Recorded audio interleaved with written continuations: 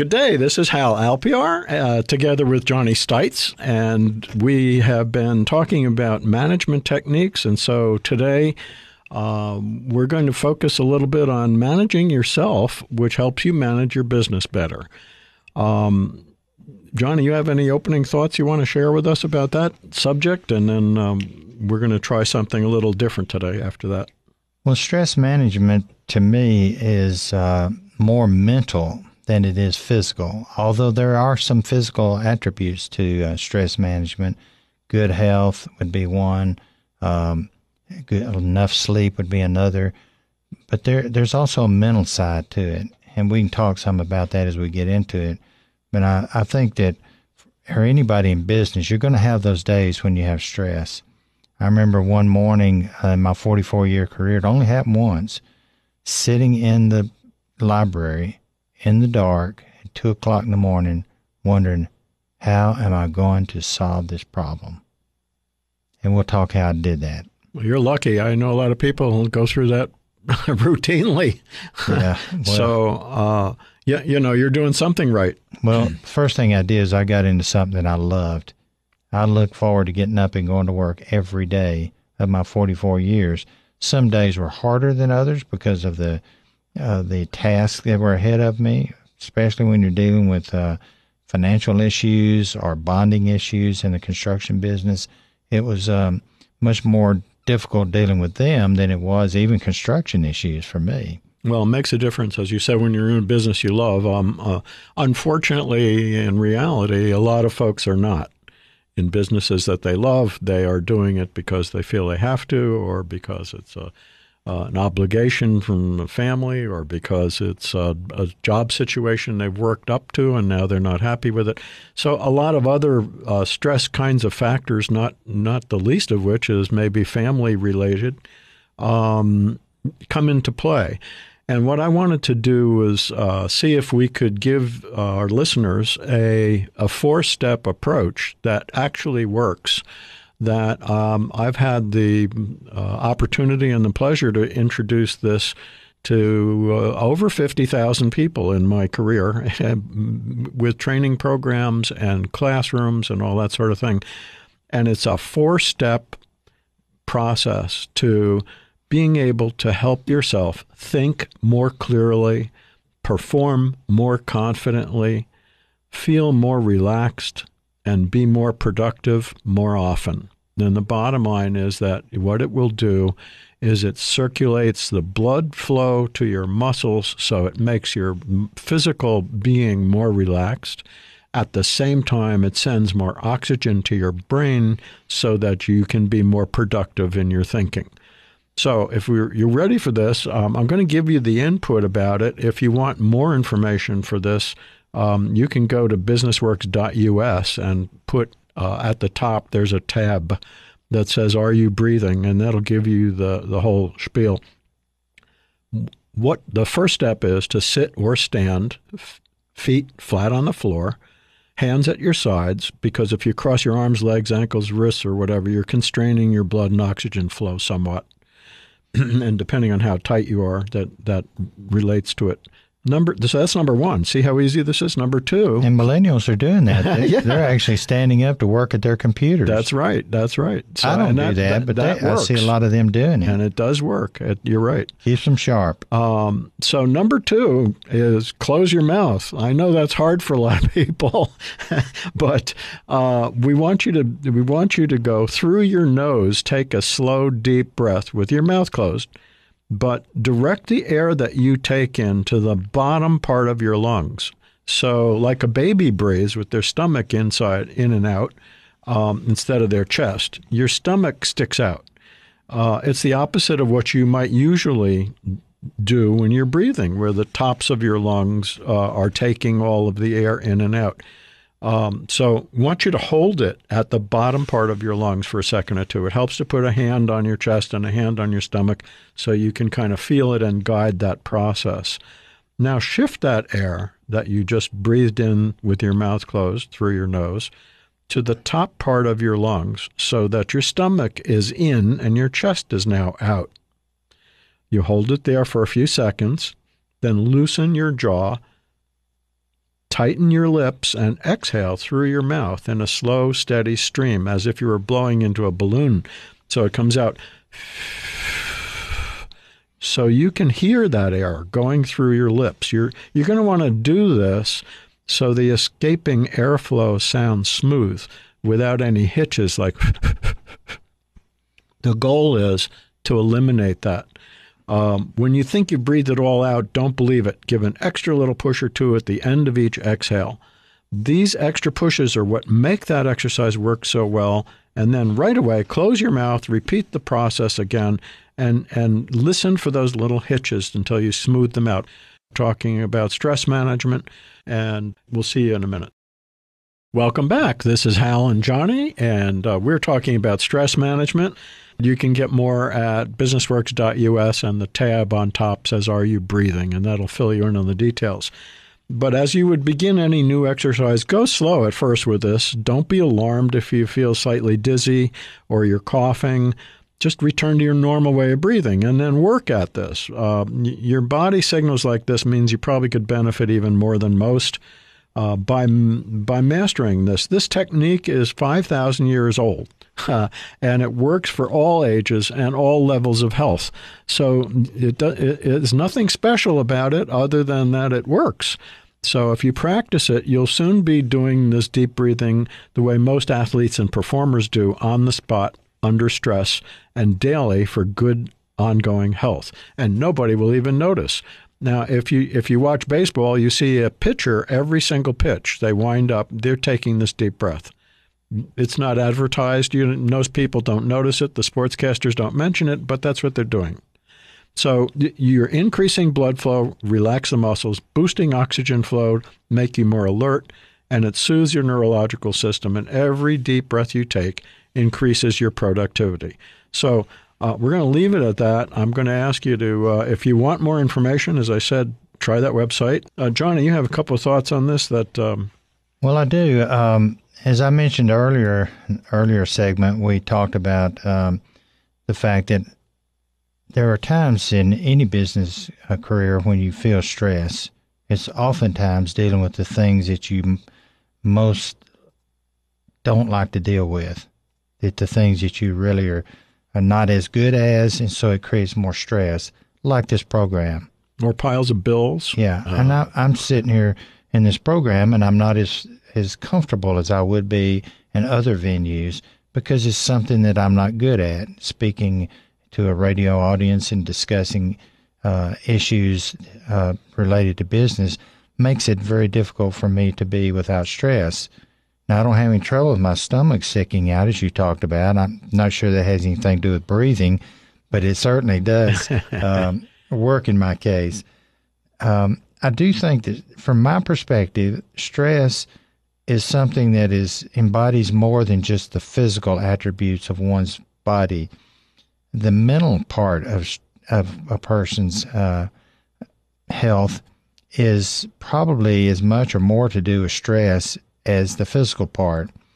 And dealing with the mental part is difficult. It's more difficult than dealing with the physical, because physical, you can just go through motions and you can breathe in and out.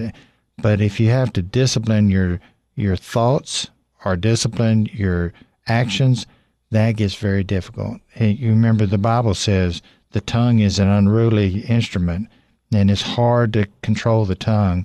Well, that's because our tongue speaks out the things that are in our bodies and our hearts and our minds. So we have to be able to control that. How much of that would you attribute to financial situations, over piles of bills or loan payments, or It's only financial, because financial oftentimes is one thing we don't control. Did our clients pay us?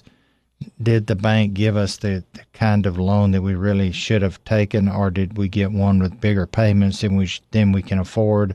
That kind of thing. Once you get finances in a situation where you're not in control of them and they're in control of you, that creates stress. Well, you told me there was a point in running your business that paying people's salaries was a big project and a headache, and somehow you got through that. We had 125 people we had to pay every week, and so there's no tomorrow if you don't get people paid, they don't stay, and your company goes downhill. So it's important that you not allow yourself to hire more people than you can afford. And when you do hire them, that you have methods to pay should somebody not pay you when they're supposed to, because that happens all the time. So good planning is certainly a way to eliminate stress in your business. Hiring people you can't afford. Could you elaborate on that? Give an example maybe of something like that. Well, one of the issues that occurs in business is the chicken and the egg. Do you hire good salesmen to make your sales go up, or do you wait till your sales go up to hire good salesmen? And you could put that in many different, If I'm a doctor, do I hire somebody to help me, or wait till my business gets up before I hire somebody to help me? It may be that hiring somebody would help you bring your business up. If it didn't, then you're paying more than probably you ought to. What could you tell someone about how to be able to determine that answer? That's a financial equation, and it's simple enough. You figure out how much money do I need to have coming in to have two people.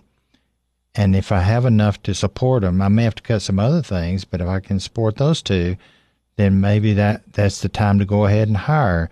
And then the extra income that I'll get from the second person should allow me to add back in the things I cut earlier and make it more sustainable as a business. So it's really important that you not, and that's often overlooked by business people. They don't think about the financials because many entrepreneurs are not financial people. They're creators. Right. They're innovators. And so you got to have financial is cut and dried. You know, it's so many dollars and cents. It's so many credits and debits, and it all has to balance out perfectly. There's no equivocation there. There's no variables in accounting. Excuse me.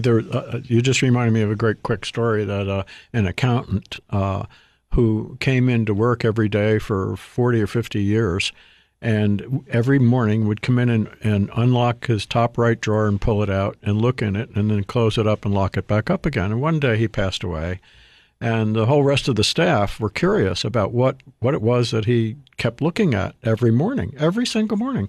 So they got the keys and they opened the drawer and they pulled it open, and it said, a big sign in there said, "Debit is on the side near the window." So, that's right. I don't know, but if you're an accountant, you'll appreciate how that's funny. But I don't. We're talking professional practices as well, and we tend to think that people who are in the professions of some sort, accountants, lawyers, and doctors, don't have these kinds of issues. Well, the truth is they do. They probably have more of them, and they're for bigger amounts of money involved than most of us might have. And Hal, a point here that we should make is that our Creator understood this, because even though there's a lot said in the Bible about love, there is a lot said in the Bible about fear, and fear creates stress. Right. And so we have to be in a position to where we know how to deal with that. And it's important that you not try to eliminate your fear or your stress without putting something back in its place. It'll just come right back. You can't be a void. A person can't.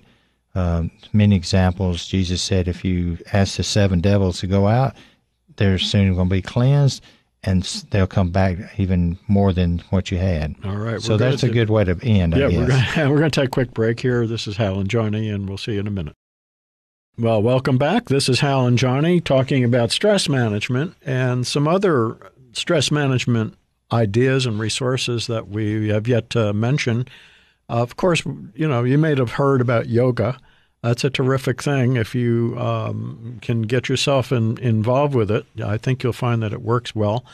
Regular exercise is something people who don't do start to say, oh, no, not that again. But it's true, especially walking.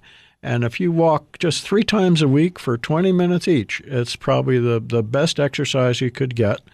Because it uses all of you and it gets you out of the house, so to speak, or out of the office, and it gives you an opportunity. Pick a good place, by the way. and get some good shoes. And I'm told by many people who are in sports and athletics professionally, the best running shoes are the best walking shoes. In other words, just because a company says they have great walking shoes doesn't mean they are. You go for the best running shoes, and they will give you the kind of support you need. In cold weather, dress in layers. We don't have too much of that here, but many of you who are listening to podcasts have cold weather often. So before you hop out the door, give some thought to where you're going. If you're walking against traffic on the road somewhere, we hope you're not, but if you are, make sure you face the oncoming traffic so you can see each other. You know what's going on. If somebody looks a little swervy and they're driving, try to find a nice quiet area. That's the bottom line. Parks, beachfronts, wooded trails, wherever external noise and activity can be minimized. The only other thing I'll suggest about this, and I think it's really worth doing, is as you walk, with each step that you take, if you can say to yourself the things that you would imagine would be perfect for you to have in life for yourself that will eliminate stress, are things that you can mention as you do each step. So as you take steps in order with your walking pattern, you can say, I am, and say it as if it was happening right now and you're already there. So I am relaxed, I am happy, I am healthy, I am physically fit, I am mentally alert, and whatever it is that fits into your mind that you see that you want to be, and then say it as if you already have it, and use it as a thing you recite to yourself as you're doing this walking exercise. I think that's something that it's a little tricky thing, but it works very effectively. Well, a perfect example of that is Gary Player. Every morning, Gary Player would look into the mirror and say, Gary Player, you are the greatest golfer on the face of the earth. And he kept doing that, and he basically became one of the greatest golfers on the face of the earth. And he said that about himself before he was actually there. Yeah, because we can brainwash ourselves, basically. You psych it up, and you know, if you do that, your whole mind is focused on what it is that you're saying and thinking. Wasn't it Norman Vincent Peale that talked about the power? He said, think and grow rich, or it was Norman Vincent Peale. Napoleon Hill said, right. Think and grow rich. Yeah. Norman Vincent Peale talked about the power of positive thinking. Right. You can think yourself to a position that you need to, That's right. to go. That's and right. So it's amazing the power of our mind. That's why it's so foolish for people to do things that clutters their mind, be it drinking or drugs or whatever. They're killing one of the most important parts of their body. It's the part that keeps us from being animals. And we're on the brink of artificial intelligence. Artificial intelligence. I think I have artificial intelligence. Johnny's got more artificial intelligence than I do. So, but yeah, you know, that really is on the edge of changing. It's already starting to change a lot of people's lives. Some people are afraid of it. Yeah. Well, I guess it can be very fearful if you don't know how to think. And if you don't know how to think, maybe a breathing exercise would help, or taking walks would help, or doing something else. It goes back to that thing we were talking about, fear. Fear can consume you if you allow it to. That's right. And you have to prepare yourself, be it yoga or some physical. Yeah. Something that'll help you put that in the background of your mind instead of in the forefront. Your walking idea was good. Think about positive things as you're walking. You see a lot of sports athletes do that a lot. They put on their earphones and they're listening to things as they're getting ready for the big game, and the podcasts they're listening to many times are podcasts talking about excellence and people that are instructing them to think positive about what they're getting ready to do. Right. And sometimes just music, because music soothes the soul too. Sometime that will. It will. Sometimes that will, yes. This is Hal and Johnny you're listening to. We're on the subject of stress management because everyone experiences stress, And particularly if you have your own business, there are more sources of stress than if you are working for someone. That can be stressful as well, of course, but running the business, there are so many more things to think about than a particular job function. And we've been identifying some of those in our discussions here. Johnny, I wonder if you could maybe share with us a little bit your experiences in the Navy. How did sailors manage stress aboard ship? Was there any stress? And what did they do? What did you do?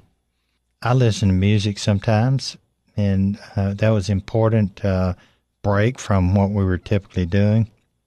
This is rap music, are you? No, I didn't listen to that.